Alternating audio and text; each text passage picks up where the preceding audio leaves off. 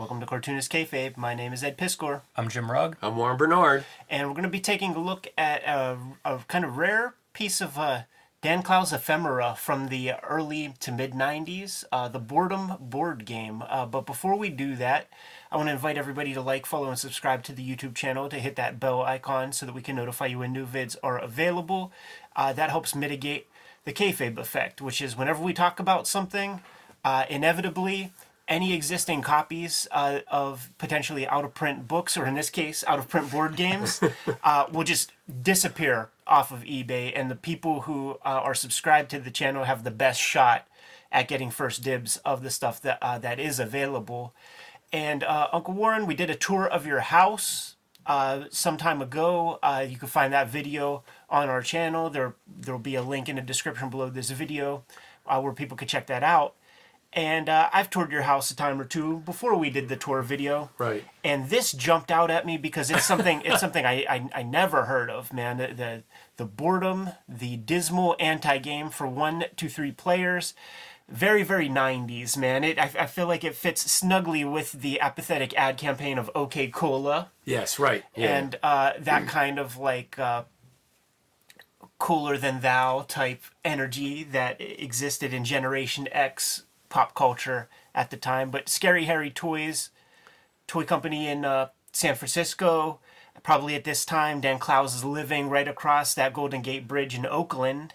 So it's like commission a cool local artist to do a game. We got to ask Clowes like what the genesis of this is, but we can make assumptions. And you can see it's branded Clowes. Like this was a company that hired him for him. Like Yes. this was going to be a Clowes promo item. And we found out that Richard Sala, who by the way was really good friends with Dan Clowes, And also did a game for these people. And Oakland guy. And an Oakland guy, right? Exactly. So and before we go, I just wanted to point out to people, because this is like very old pop culture, but you're bored when you're watching Huckleberry Hound, okay? And so you got Huckleberry Hound, you got pizza, you're picking your teeth, it's night out, okay? I think this dude's bored. Supremely designed. Ready? Great lettering. Hold up, man. Go back to that cover. Gotta appreciate that spot illustration a little bit more, man.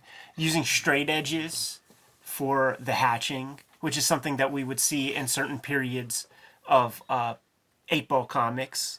And getting that kind of Goodman Beaver-like etching kind of style, almost.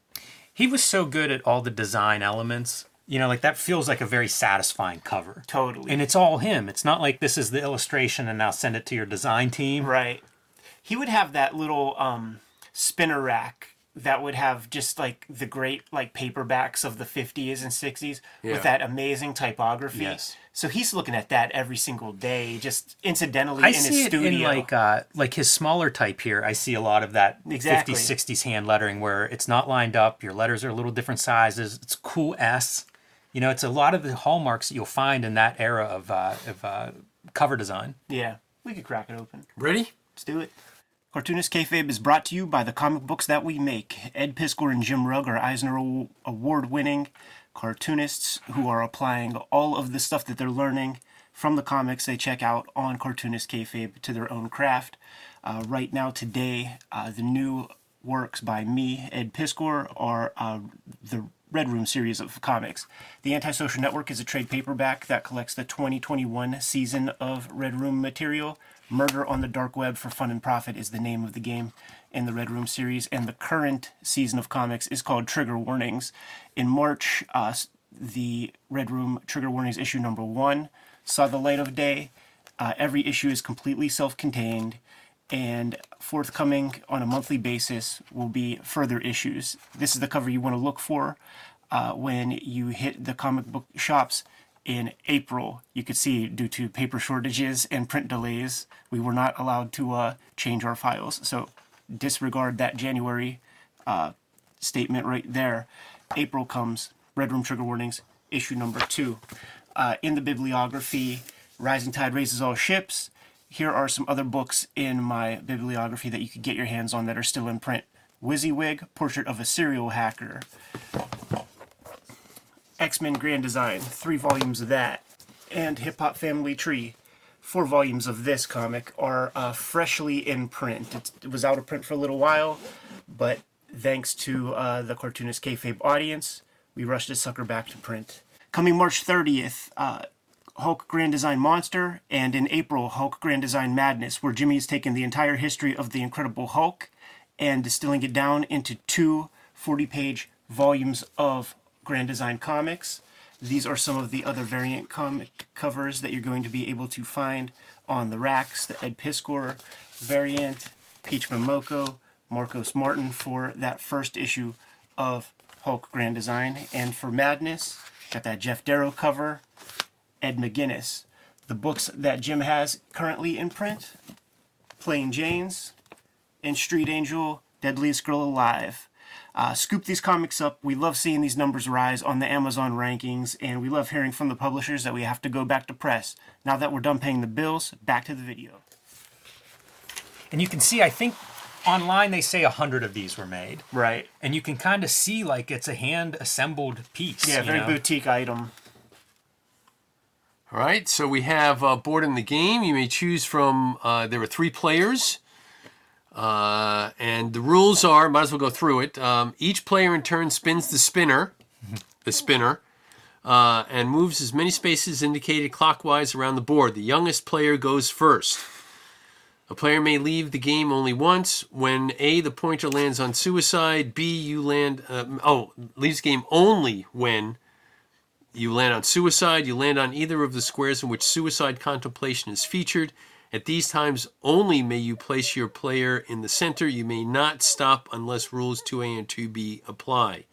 The last player left after all the others have committed suicide wins or loses, depending on your perspective. Have fun. Depending on your perspective. Look at this centerpiece. Yeah, the winner gets the... Well, let me take this out. Okay, there we go. Now you can see that board is silk screened, which is the other piece that comes up whenever you're looking at this online. 3 colors. And then, 4 colors. No, 3. What is this? Oh, these are little stands. Oh, your pieces. Yeah, for the pieces. As you go around the board. Yes. All right. Now, let's see. Wild Wig Out is an exclusive collection of games designed by alternative graphic and comics artists. Each action spinner game is hand silk screened and made to make you wig out. So, yeah, that would explain the 100 if it's silk screened. Right. Yeah. I love this. You wake up, you eat breakfast, you watch TV, read yesterday's paper. You follow the arrows. Follow your arrow. Wait for phone call that never comes. Watch more TV. It's already dark out. Suicide fantasy. Dinner time. Reception fails. You're forced to watch UHF. And you lie in bed listening to construction noises, thinking more and more about suicide. Wow. Times have changed. Are we going to get Dan Klaus canceled behind this bullshit? Warren, where'd you find this thing? How'd you even discover that it existed? Well, I read a million interviews with the guy. Never once heard this mentioned. Well, this was one of those ones where back in the early early aughts, I was on eBay a lot. Mm-hmm. Okay, just finding one thing or another, and I ran across this. I don't know, it was $50 or $100, something like that. It was like, I've never seen one of those before, and I think maybe I've seen it once or twice since in terms of coming up for sale. So it's pretty rare. I didn't know that there were only 100 made, so that would explain its rarity. But it's just one of those things. I was poking around on eBay, and there it was. Did you ever talk to Klaus about it? I know you've. I never did. No, I should have. I should go ahead and say, hey, Dan, we just did this. Clue me in. So, but it was like, wow. Because also, that's right. Because also at the time, I was trying to gather up advertising work that was done by the alternative cartoonists. So, like for instance, Charles Burns did the Altoid ads and stuff like that. So it was during that period of time that I stumbled across this, and it was too cool, and I had to buy it. You know what, man? This is just a genius comic. Yes, so here it is. You eat breakfast. Yeah. Here's a pizza. You eat dinner. One piece of the pizza was eaten for breakfast. The Haze of the Television with, I guess, is that Adam Ant? Yeah, I think it's Adam Ant. Yeah, exactly. Good eye. A little before my time. Yeah, it's a great piece all around. I feel like this image I've seen quite yeah, a bit. absolutely. So I don't know if that's repurposed or Yeah, I think that's an 8-ball the thing somewhere. that comes out of Yeah, this. I think that image is an April, but I don't think it's the same image. I think this was done just for this. Right. One, because it was silk screen, so you had to have it on the screen. Yeah, but you could do a paste up if Yeah, one needed. that's true. Plus, this is great, and for those people that don't know what UHF was, which I'm It's sure the second dial. Yeah, on it's a the second TV. dial. So channels 2 through 13 were VHF, okay, and then Stronger signal. stronger signal, and then UHF, which they have now moved over to cellular phone service. So they took all that away when they went When you need that cable box. when they went digital. Yeah. They started taking all the UHF frequencies away and reusing them. But UHF, I mean, that stuff was really fuzzy. You were really lucky if you got any reception on that. All the snow and stuff. So this is a good representation of what it was like to watch a UHF channel. That's where you would get your Santo movies, and Wally George would be on UHF. It was never on any proper stations. Right. But if you are if the weather was right, you could get Wally George pumped into your house and see a proto Jerry Springer type guy.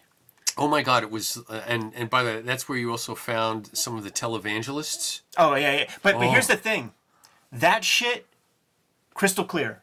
Yes, right. Yes, Always. right. Yes, yeah. Always. Yeah, absolutely. Well, Channel 20 in Washington, D.C. was UHF, and they had all the televangelists.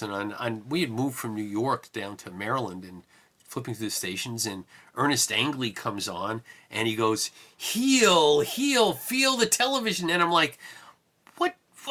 I did not understand what was going on, okay? And he Yeah. was healing people through the TV set. So that's UHF. When you were Wrestling was also on UHF. Yeah, when you would, travel, go on vacation with the fam, and you're in a hotel at some weird state or something you haven't been to before. Late at night, it's the UHF that you want to Right. check out and see what the weird, goofy movies are. In that part of the country. Right, because they got, because all the good stuff was on the VHF stations. Well, you got to define good. Yeah, right, yeah, because I found some pretty great stuff, and there's like That's true. a Weird Al movie Right. called UHF. UHF. That, Oh my that God. really. I saw that in the movie theater. I was in hysterics. the whole Yeah.